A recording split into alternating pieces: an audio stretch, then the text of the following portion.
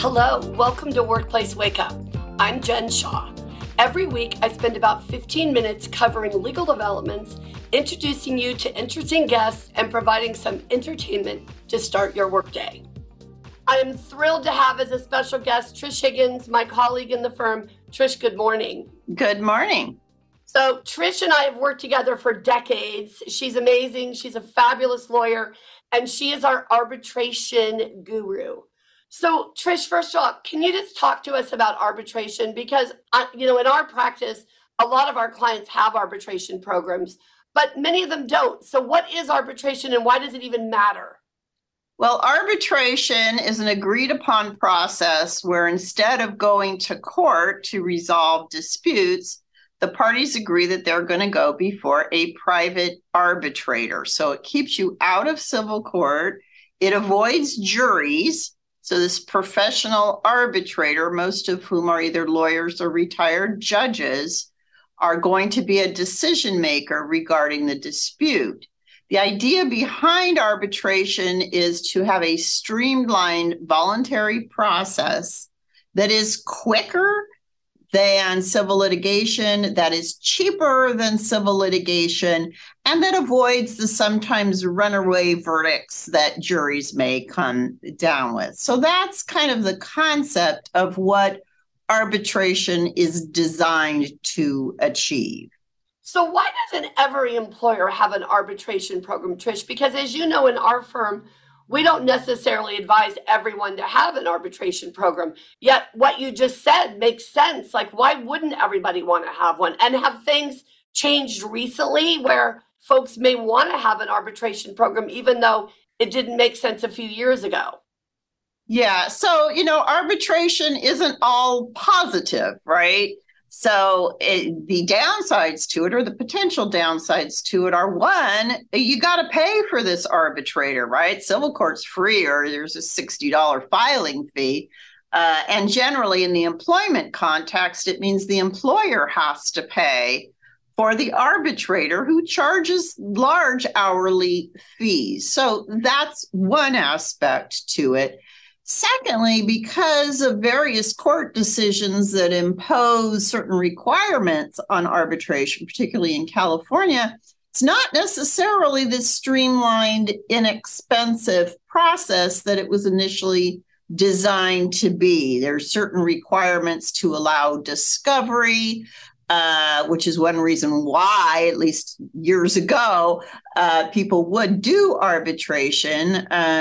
So those are probably the most significant downsides to arbitration. But there have been decisions in the last few years that will make it more attractive to employers. The huge advantage of arbitration, particularly for at least medium-sized and larger employers, is that you can have the employee agree to waive their ability to bring a class action. And so for a long time, every large employer has had arbitration agreements for that reason. And there have been some developments specific to PAGA in California. There had been, and it still exists, this California Supreme Court decision that said that PAGA representative claims cannot be compelled to arbitration.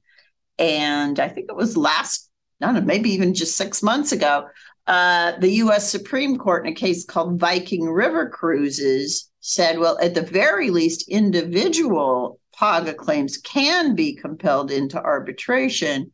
And as a result of that, it may render that employee unable to bring a representative action. So now it's not just a traditional class action, but even a PAGA action that could be at least potentially compelled to arbitration. So those are both huge developments and favorable to employers. Thank you. That is so helpful. And of course, PAGA, the Private Attorneys General Act here in California, is the bane of employers' existence, right? Because you can have a technical violation. You're going to end up potentially being in mediation and writing a big check, because if there's a PAGA violation, you owe. It's just that simple, right? So if we can actually find a way to get out of some of those PAGA claims through arbitration, that's a great thing for California employers to be able to do. But Trish, here's the thing. There's been a lot of debate about whether you can make an employee sign an arbitration agreement, right? So what is that all about?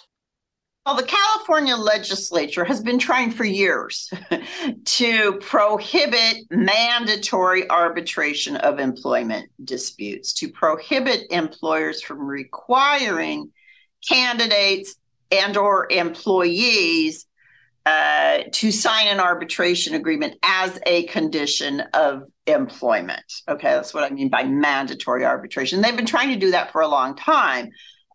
The sticking point to achieve that goal for the California legislature is federal legislation called the Federal Arbitration Act, which will preempt any state law that is inconsistent with that act. It's the FAA.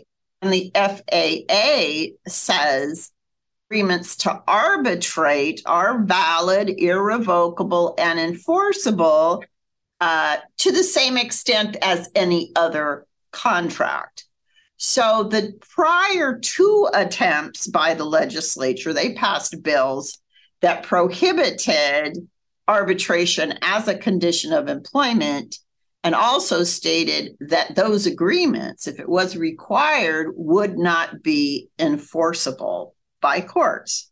Vetoed by Governor Brown, who agreed with the principle, but said, look, these clearly violate federal law. I'm just not going to sign into law something that's just going to be preempted by federal law.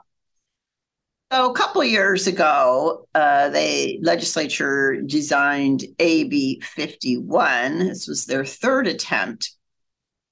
And they decided to go after this in a different way, which is they prohibited the formation of the contract. They made it unlawful for an employer to require an arbitration agreement as a condition of employment. And the sanction, if an employer did that, was criminal liability. It was a misdemeanor, as well as civil liability, because it became defined as a violation of the Fair Employment and Housing Act. So it was wrongful behavior, and it subjected the employer to criminal and civil liability. But in an attempt to avoid the FAA and an invalidation under federal law, they had a clause that said, but if you do enter into such a contract, it's going to be enforceable, right? So you're prohibited from doing it. You can be sanctioned for doing it, but you can also enforce that wrongful contract. It has been subject to litigation from the day it was signed into law. The Chamber of Commerce filed an action to seek to enjoin it, both permanently and on a preliminary basis. And that is the decision that ultimately came out 2 days ago.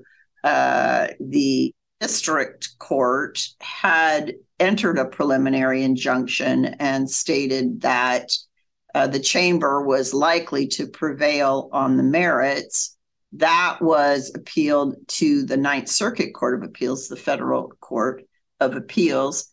And it had a long procedural history I won't get into.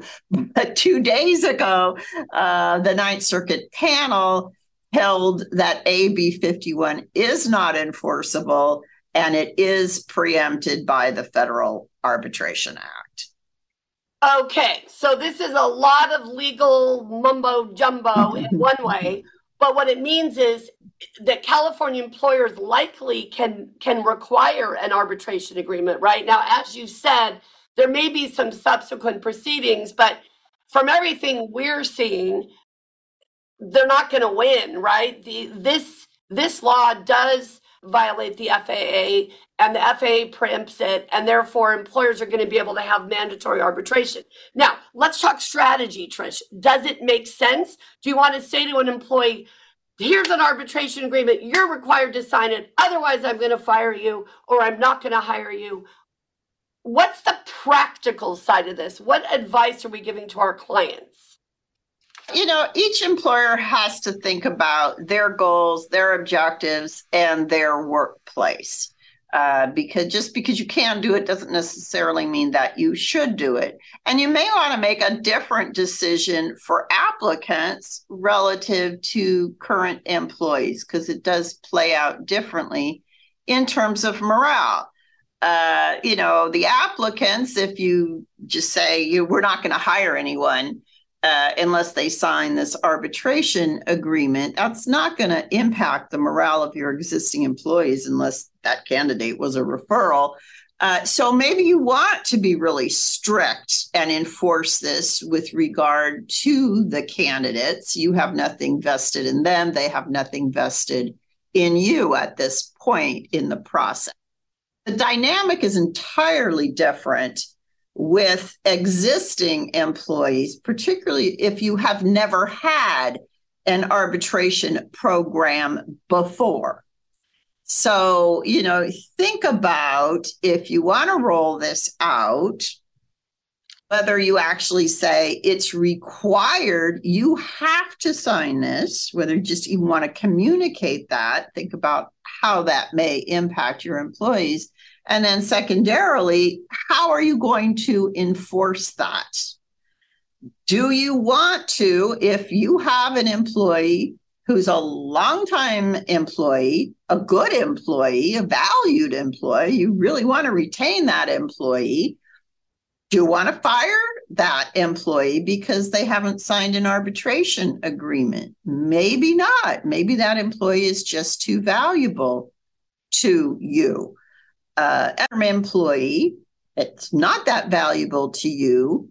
How is that, if you terminate that person, how is that going to affect the morale of the rest of your employee base? They may have all signed that arbitration agreement, but it may, in their eyes, reflect very poorly on the employer in terms of sort of a betrayal or a lack of trust that they fired this person for not signing an arbitration agreement. And then the other thing to think about is if you make this decision on a case-by-case basis, right? Well, if we really don't care about this employee, we'll let them go. But, if it's a more valuable employee, we won't be so harsh. Then you have the whole problem with selective enforcement, right? So you don't enforce this requirement to sign an arbitration agreement with some white male, and then you do with someone in a different protected class, the real reason being that one was more valued than the other.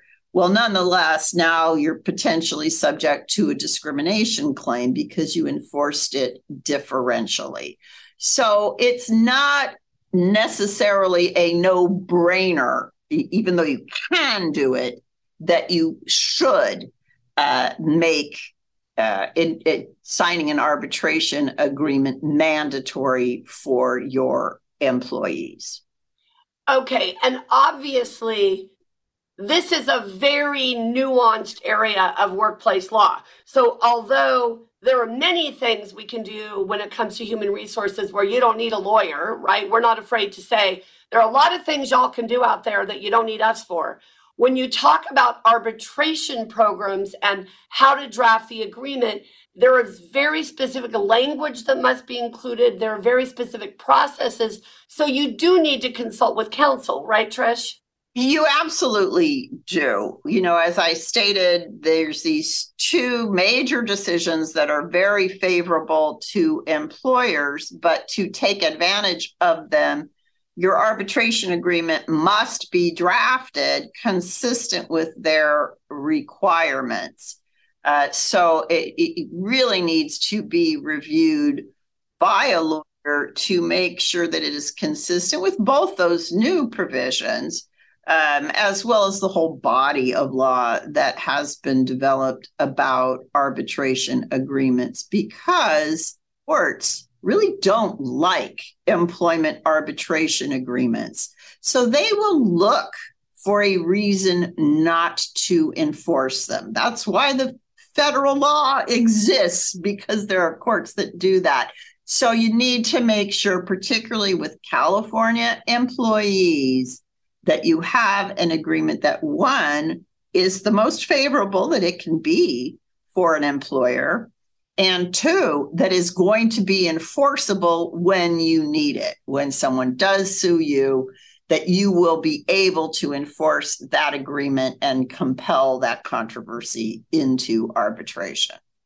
Well, and I guess the other thing to add here, Trish, is it's not one and done, right? You may have an agreement that you disseminate and you give to your current employees and your new employees, and then a decision may come out where we've got to tweak it, right? That's what's been going on with us for years, is we give a client an agreement and then we say, there's this new decision, you got to add a few words. And so that can be a little bit of a bummer too. And maybe you don't want to do it every time any little thing changes. But in the last 6 months, big things have changed. Trish, thank you so much for your insights on this. It's such an important way, these arbitration agreements, for our employers to reduce their potential liability, especially now that there can be a class action waiver and potentially a PAGA claim waiver. But again, it's complicated. You've got to get some help. What we hope to do today is let you know that it's at least something you should be considering. If you're an employer with maybe 25 or 30 employees, it's going to be worth it for you to look at whether or not you need to have an arbitration program. Trish, thank you so much for joining me today. It was such a pleasure. I really appreciate your insights. Thank you. Everyone, thanks for joining us. Go out and have a great day, and we'll see you next time. If you enjoyed this episode and would like to spread the word, please share it with others, post about it on social media, and/or rate and review it. Of course, you can also follow us on LinkedIn, Facebook, and Twitter, and email us at info@shawlawgroup.com. Workplace Wake Up, including its guests and hosts, do not provide legal advice in this podcast. Do not act upon any of the information discussed in this podcast without consulting a licensed attorney in your jurisdiction.